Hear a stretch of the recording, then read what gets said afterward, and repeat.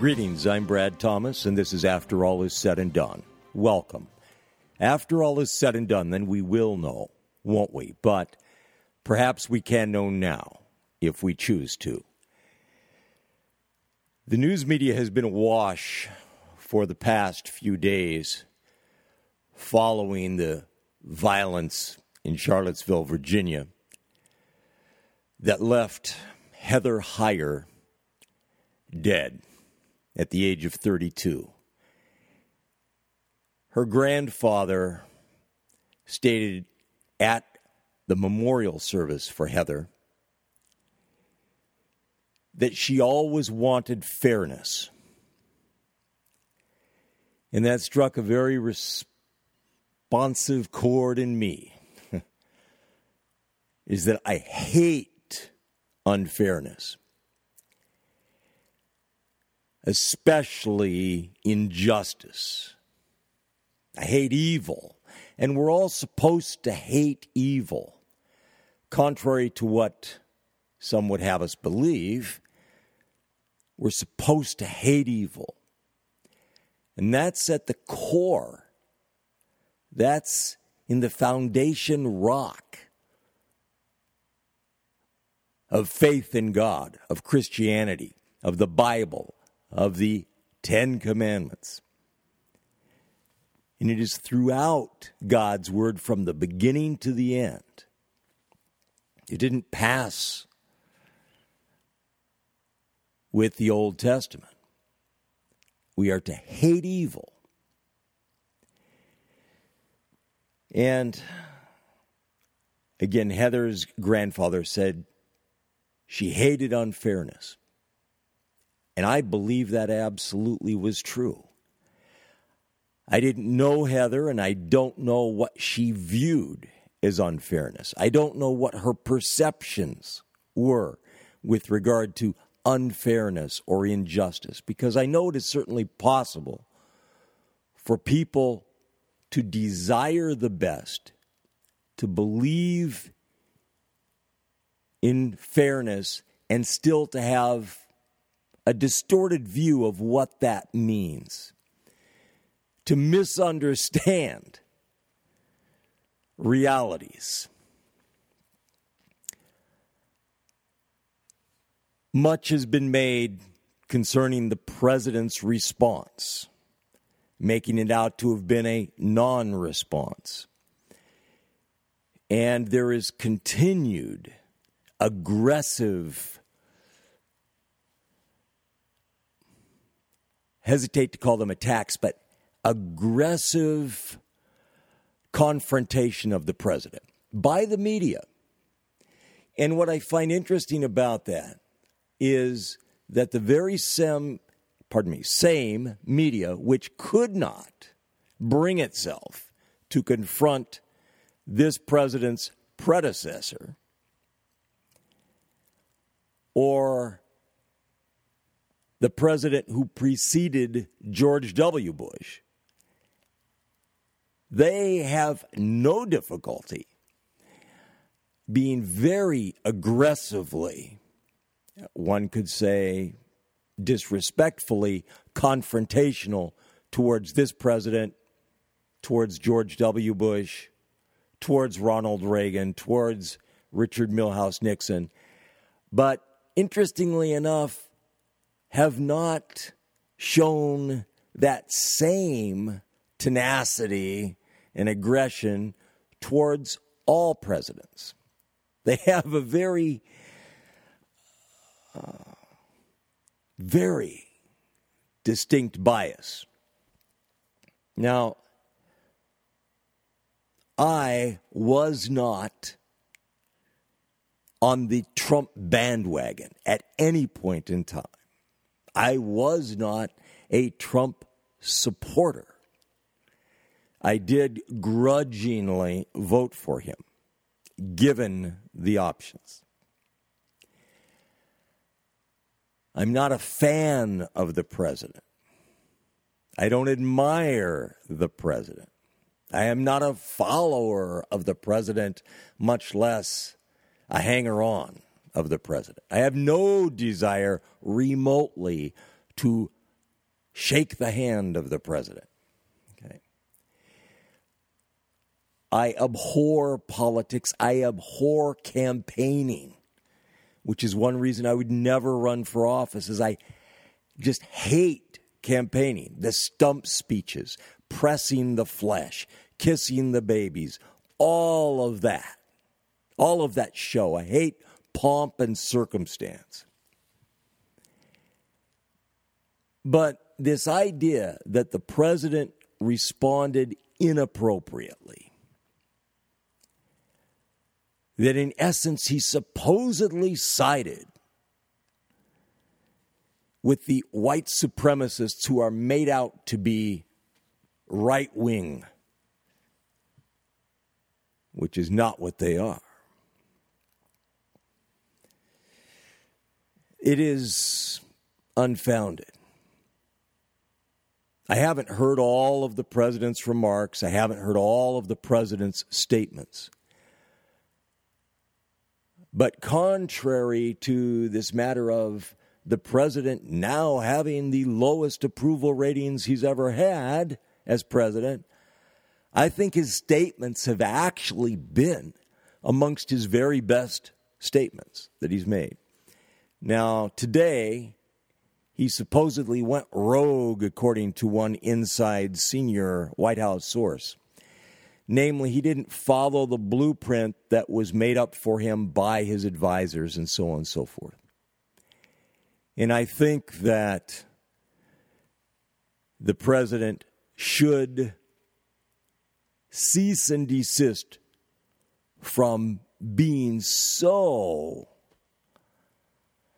predictable about vehemently defending himself, not against violence, but against criticism, against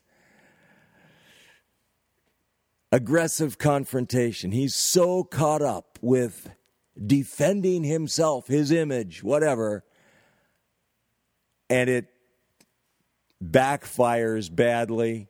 It does not do credit or honor to the presidency. It does not serve this president or this nation. He needs to get over himself, if you will, to use that common vernacular. But as far as I was concerned, not only was he grievously lacking in character and devoid of godly wisdom, but despite all of his success in life, his great success in life, which has been very, very, very largely due to his selfishness, in my view, his selfishness, his materialism, his greed, his covetousness, again, in my view. But his, dare I say, lack of maturity has been exceedingly evident throughout his life. And that's being gentle and diplomatic and a few other things. But as seen by his divorcing beautiful, desirable wives who have in fact not only given him his children time and again, but who have also not shown themselves to have dishonored him or have failed him. But I digress. I think the president did, in the statements I've heard, do better in his responses concerning the monstrous events of Charlottesville than he has in so very many other instances. Now, to these monstrous events in Charlottesville, not only, but chiefly, this murderous attack by this destroyer that resulted in the death of this dear 32-year-old woman, Heather Heyer, tragically and monstrously resulted in her death, but 19 others were injured. Some or many of them gravely injured with life-threatening injuries. He attempted to murder them all. Hope and pray that they recover and are restored and are able to enjoy life and mourn the loss of this dear woman. But what was all of this brouhaha in Charlottesville? And why are the major media elites and those throughout the new media so invested in siding with those who I would describe as the left, as the violent ones of the left, or the Antifa and all these others? The socialists, the communists, and so on and so forth. I understand why they are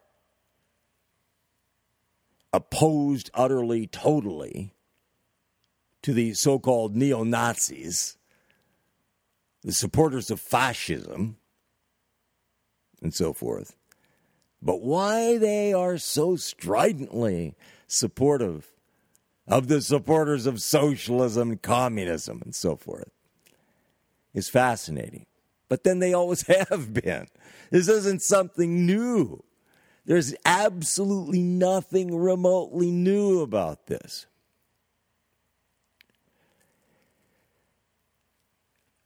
The terminology, the matter of right-wing, left-wing, I have used the term many times in the past, leftists, because I abhor the use of the misuse, the perversion of the term liberal to apply to churlish people.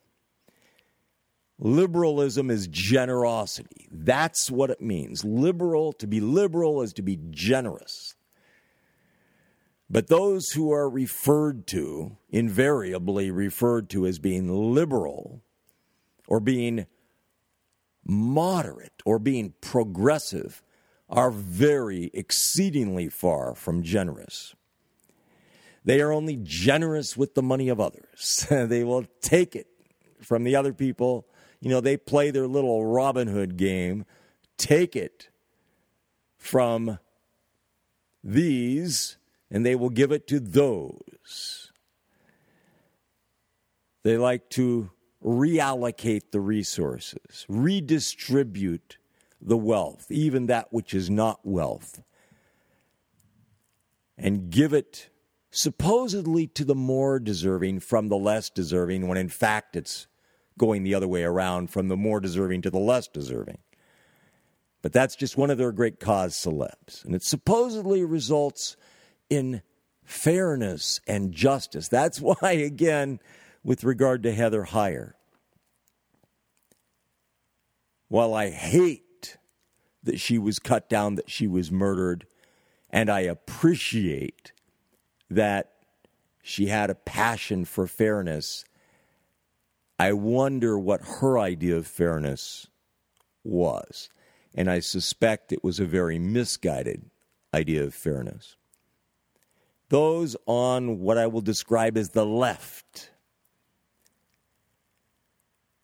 those who represent the causes of the Saul Alinsky's and who employ the methods, the tactics of the Saul Alinsky's, of the Soviets, the communists, down through the ages, and of the unions that have been particularly aggressive in their actions, in their pursuits of this, that, and the other, which first and foremost is always the enrichment, the aggrandizement of the leaders of the union, rather than the welfare of the members of the union. There are unions and unions, so I do not want to lump them all together. Once upon a time, long ago, and in some parts of the world, for sure, still ongoingly, there was definite need for unions. Back in the days of sweatshop labor in the United States of America, back in the day when there was children labor, child labor, young children slaving away in various different capacities for 12 hours a day and for miserably low wages and so forth. Or back in the day in England when children were, in point of fact, slave laborers, as continues to this day in other parts of the world, in communist China, in India, in Bangladesh, and so on and so forth. Yes, there was need for unions. There still is. But you don't have to go back that far.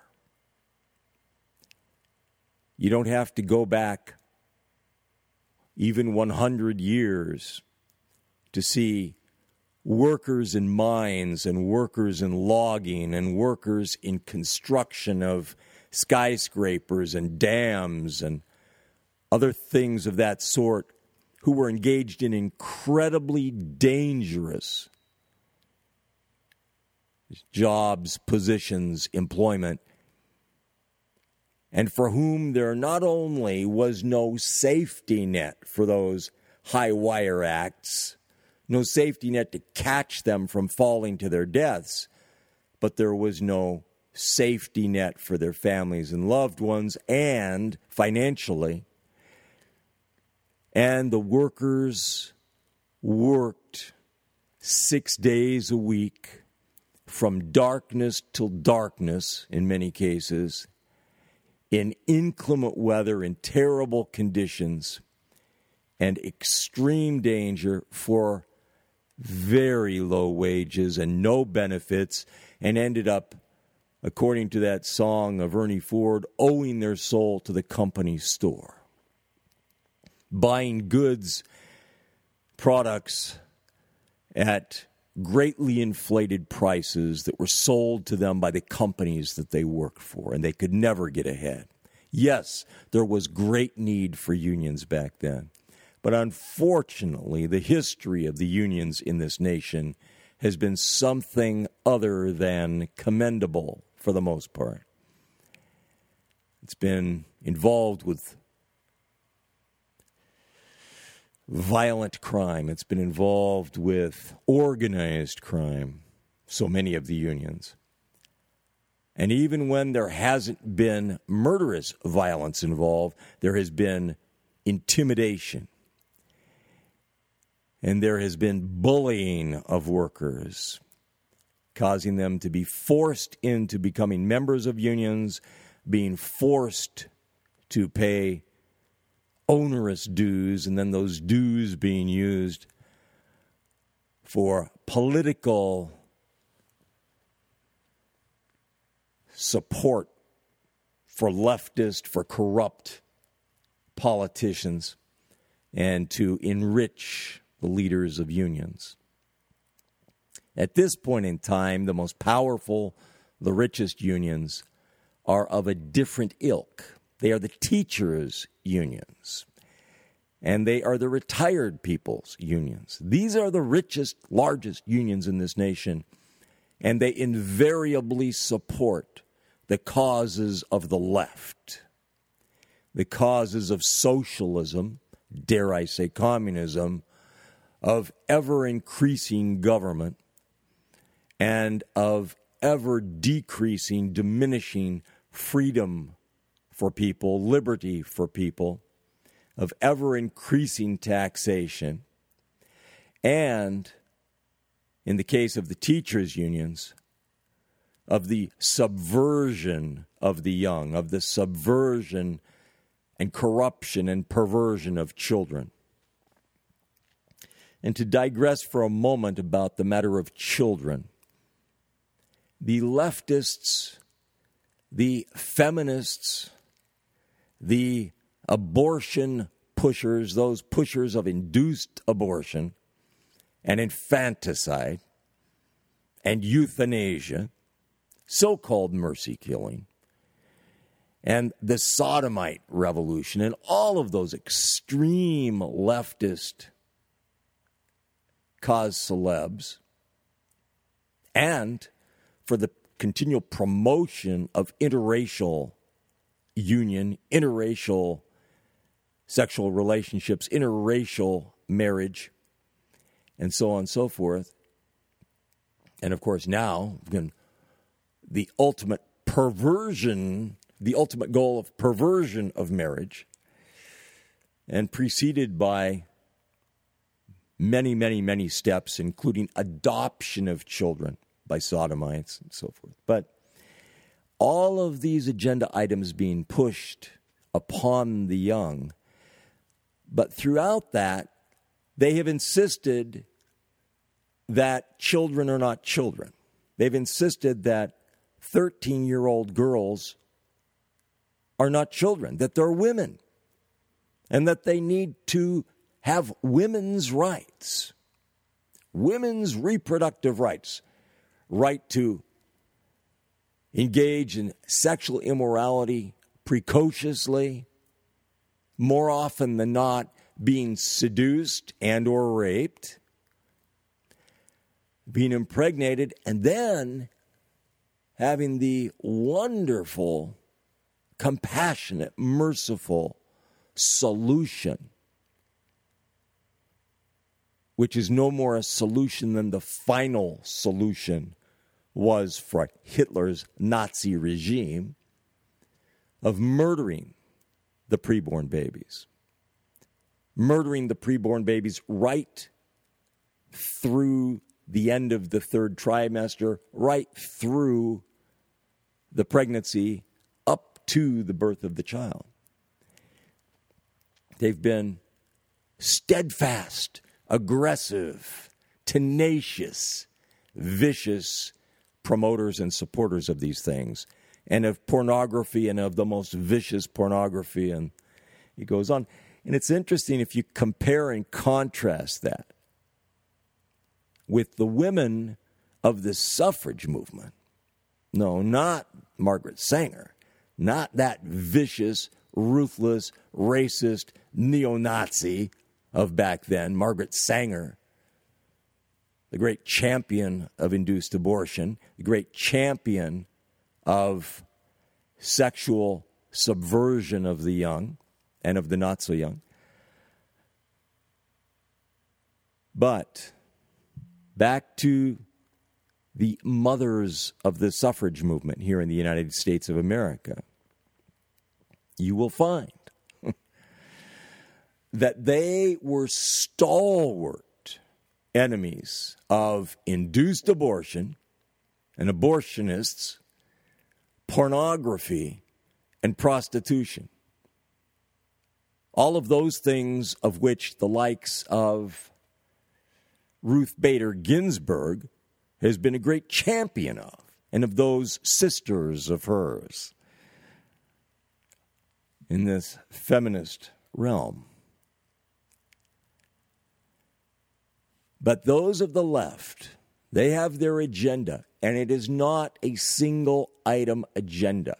It's not even a cafeteria menu style agenda. They pick one from column A and one from column B and this and that and the other thing. No, it's all coordinated and concerted, and it is like so many tentacles, and they all fit together, all part of the same master plan, the same master scheme, which was in fact drawn from the blueprint provided for them by Karl Marx and later Vladimir Lenin. That's where they take their marching orders from, in addition to Meyer Amschel Bauer, who changed his name to Rothschild. The agenda of the left comes from those. It is the socialist agenda, the communist agenda, the fascist agenda, because you find it also in Hitler's Nazi Germany, to take over education of the young. It's had champions going back 150 or more years here in the United States of America.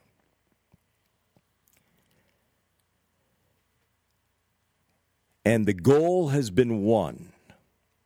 There have been a variety of tactics, a multiplicity of agenda items or agenda points or facets. But the goal is won. It's why there was a so-called civil war. It's why there was a war between the states. It was not over slavery. That is not what Abraham Lincoln ran on, and that's not what he was elected regarding. He came around to choosing to champion that. But interestingly enough, if the United States of America had not become the United States of America and had remained under the control, you might say ownership, of the realm, the British realm, slavery would have been ended in the colonies, in this nation, in this country, before the war between the states, before the so-called Civil War, the exceedingly uncivil war, would have been ended. While slavery continued, long past that, in places like Brazil and so forth, and of course to this day in Africa. But that slavery in Africa, as it was 200 years ago, to this day is conducted by black Africans. More often than not, it has been conducted by Arabic Africans, Islamists, down through their history, of especially vicious variety. But you hear these people who have converted to Islam, who are black, who are of African descent. I say black because that is the term that's used, but they are no more black than I am white. They are of African descent, or of what used to be referred to as the Negroid race, as I am of the Caucasian race, with this and that thrown in. But, meaning such as Jewish heritage a little bit back there.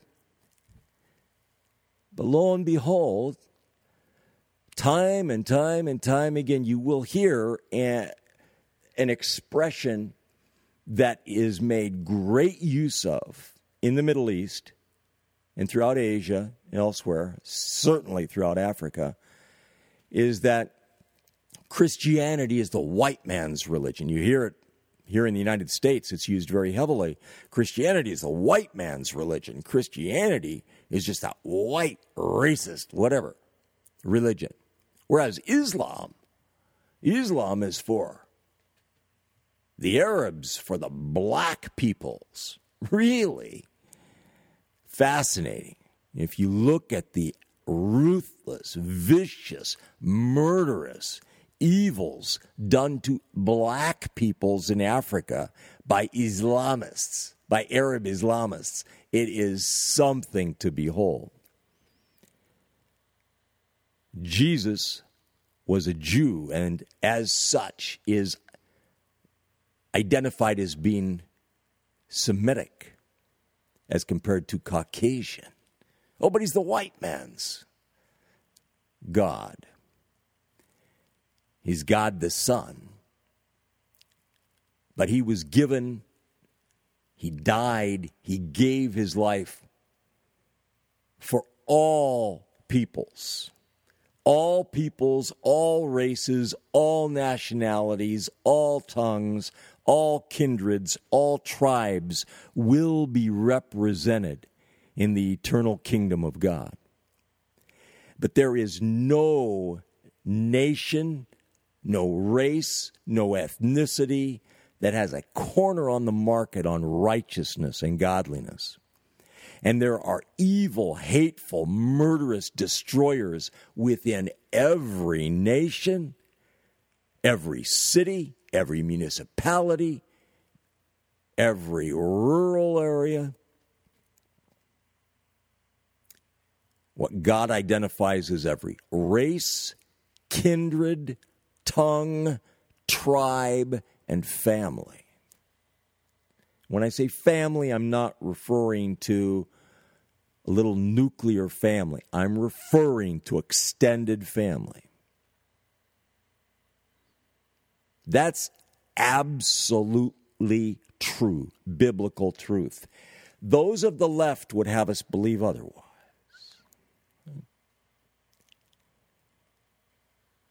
Those of the left who have championed race warfare in the United States of America, right up through dear prior President Barack Hussein Obama, who absolutely championed race warfare and who insisted on denigrating the United States of America and its history. Those of the left, that's what they're about, because they are focused on bringing all nations into one regime, one governmental regime. I'm Brad Thomas, and this is After All Is Said and Done, in case you missed the introduction to the program. And let me add here, whatever is right or good about this program is thanks to my Lord and God and King, and whatever is wrong about this program or that you may perhaps find to be lacking and imperfect all the way over to offensive is thanks to me, no doubt. But what took place in Charlottesville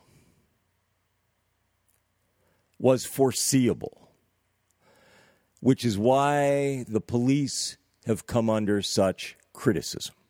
It was foreseeable. This wasn't something that should have caught anybody by surprise. Those who gathered there, it wasn't just a matter of people who honor their predecessors who fought valiantly in the war between the states and were on the losing side, who lost as a result of, it has been described in varying ways, but the weight of the advantages of the Union of the North.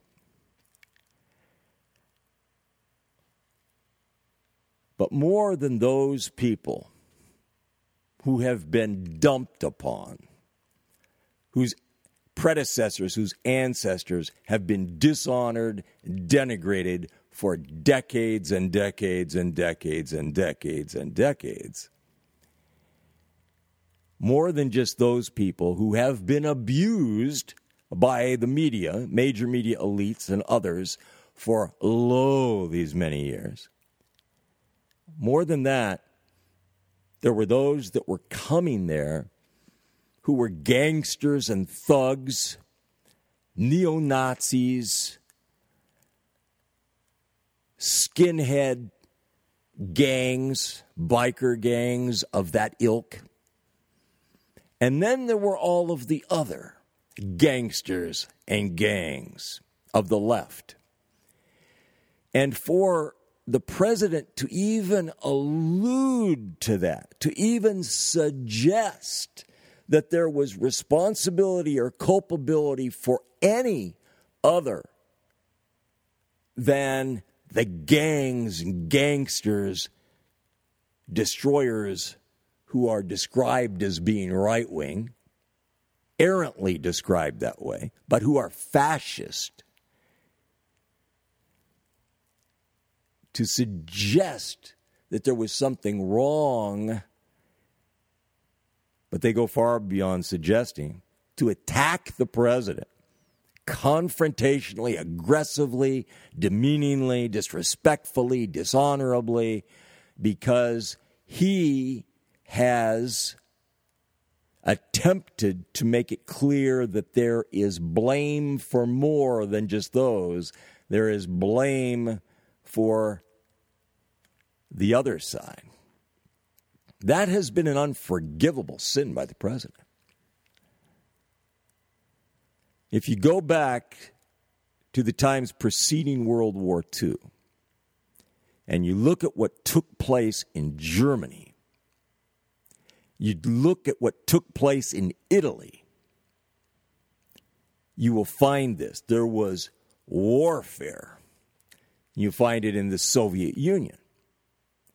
Warfare between the fascists, those describing themselves as fascists, those describing them, or nationalists, those describing themselves as socialists, those describing themselves as communists. You find absolute vicious, ruthless warfare and attempts to annihilate the others because they view each other as the competition, as their opponent, as their deadly, dangerous opponent. It's the same thing as Hitler, after having skillfully used the brown shirts of Rome, annihilating them, of Romer, destroying them, murdering them, slaughtering them, and blaming them for having brought it upon themselves, blaming them as being the root cause of all of the evils that Hitler was doing. Yes, they were evil too. But this has been the case. You find it with Benito Mussolini and his rise to power, with the so-called fascists and the so-called socialists and the so-called communists. But what they really all are at the root, I say so-called because what they really all are at the root is socialists. Fascism, Nazis, was the National Socialist Party in Germany, the National Socialist Party. And yet they are invariably described as being right-wing. The only way under the sun that they are right-wing is if the communists and the fascists are rightly recognized as being part of the same body. And one can be the left wing and one can be the right wing of the same entity, the same animal, or two sides of the same coin. They are joined inseparably. And yet, yes, they have virulent hatred for one another. There are the puppet masters behind the scenes who are using not just these two sides, but other players to bring about a new so-called civil war in the United States of America. Why do they want to do that? I mean, that's one of the things they would like to see happen. It doesn't have to happen, but that's one of the things they would like to see happen.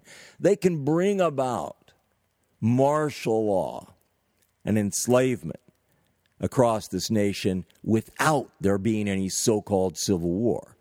They can do it by employing these great world-threatening disasters like global climate change and other such nonsense, but also by pandemics, epidemics globally, and by Islamist terrorism, and by so many other things they can employ, AIDS and what have you, and of course financial crisis. Problems that are so extreme that it requires the united resources of the entire world. No nation can go it alone. No nation can solve these problems alone. They have to all join a great, vast coalition to go to war against these intractable and ultimately fatal problems. They can use that, and they have tried and tried and tried and tried, and they continue to, and they're not going to give up trying to do it that way. But another tactic is to breed race war across this nation and to keep pouring fuel on the fire and to cause great violence across the land and to use the media to fan the flames and to place the blame and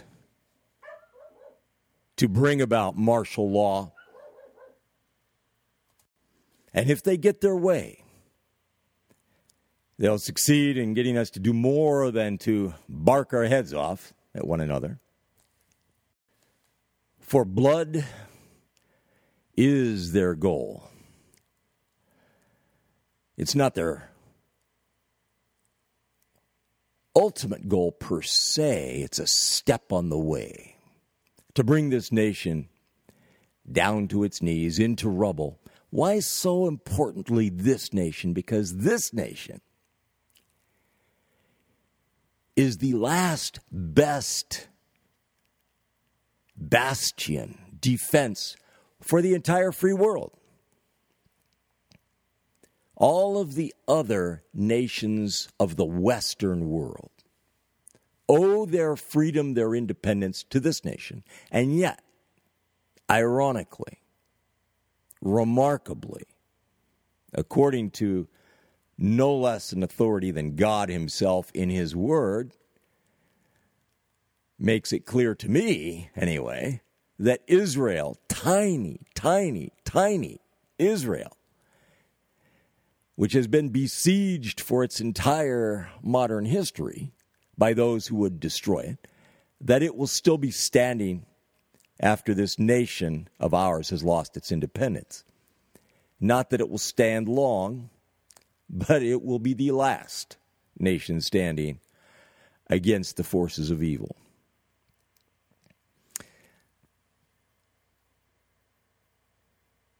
Those who are the puppet masters, those who are behind the scenes, they always hedge their bets. They always insist on not only telling the news so that they can frame the news, so they can control the news, the information sources, which again is a keystone of Marx and Lenin and what have you, but they always insist on having a horse in the race in each camp so that no matter who wins, we lose. With regard to the matter of Ronald Reagan, he was not their guy, but they managed to weasel many of theirs into positions of friendship and influence with him. And this resulted in his selection of his vice president to our detriment, among other things.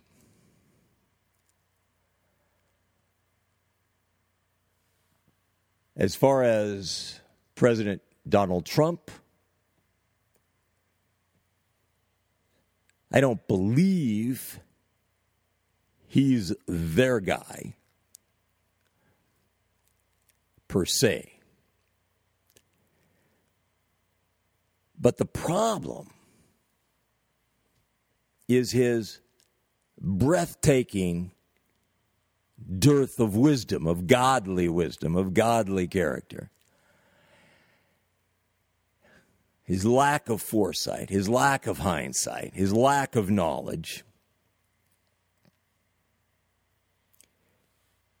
And what that can result in. As far as I can make out, his choice of vice president was actually a good one, unlike President Reagan's choice, which was made for him. Those of the left and the puppet masters, they would have been thrilled with him selecting the one that they promoted for him, who was Gerald Rudolph King Ford. But instead, the alternate did nicely, George Herbert Walker Bush. This nation has seen not only a great deal of violence, violent crime, for lo, these many years, but it has been awash with subversion, corruption, and perversion, which increases not only each decade, but each year.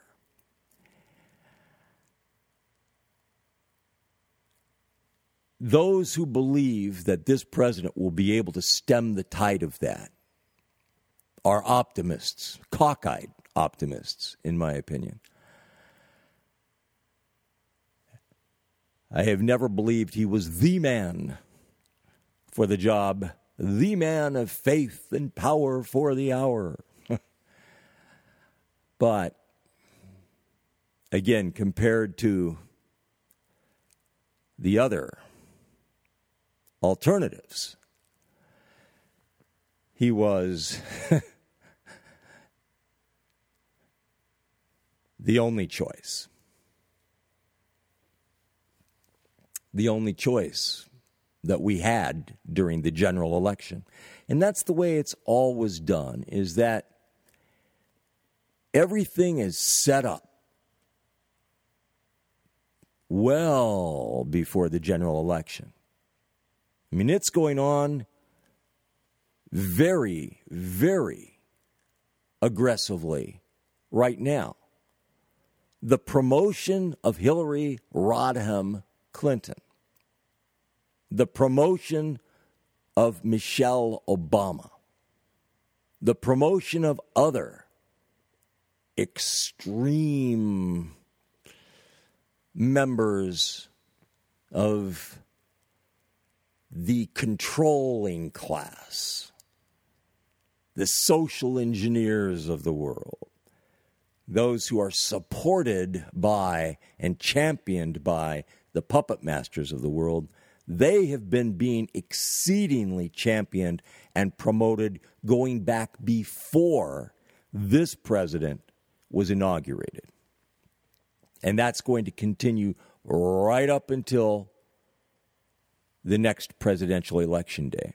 Something that has been floated repeatedly in order to try to influence people has been this matter about the president's approval rating. One headline after another, after another, after another about his approval rating is at a new all-time low. And now again it's at another all-time low. And now it's at a low that exceeded the previous lows. So what? Unfortunately, and this is one of the things I abhor about politics, is that it is a popularity contest. A popularity contest in which the ignorant, unwashed masses can tip the balance this way or that way. But we're all ignorant to some extent. And all of us who are not among the elitists are among the masses in one way or another. And there are the kind and good people who desire fairness. People perhaps like Heather Heyer. Or perhaps not Heather. Perhaps she was not being swayed by the lies out there. But there are those who are well-intended. They desire the best.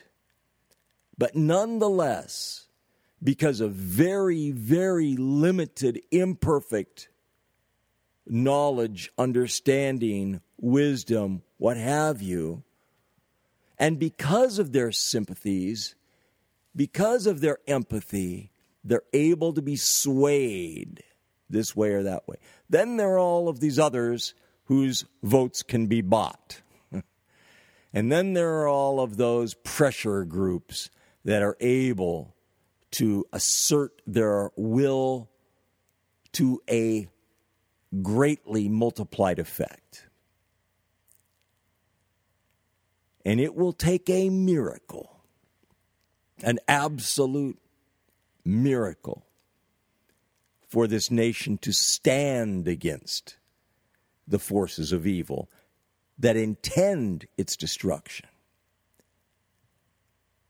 its ultimate destruction, and who use things such as this terrible violence in Charlottesville, Virginia, to their ends. It's just one little skirmish, bloody, murderous skirmish that is used in the great plan to bring down a once great nation. I'm Brad Thomas, and this is After All Is Said and Done. After all is said and done, then we will know, won't we? But perhaps we can know now if we choose to. Thank you.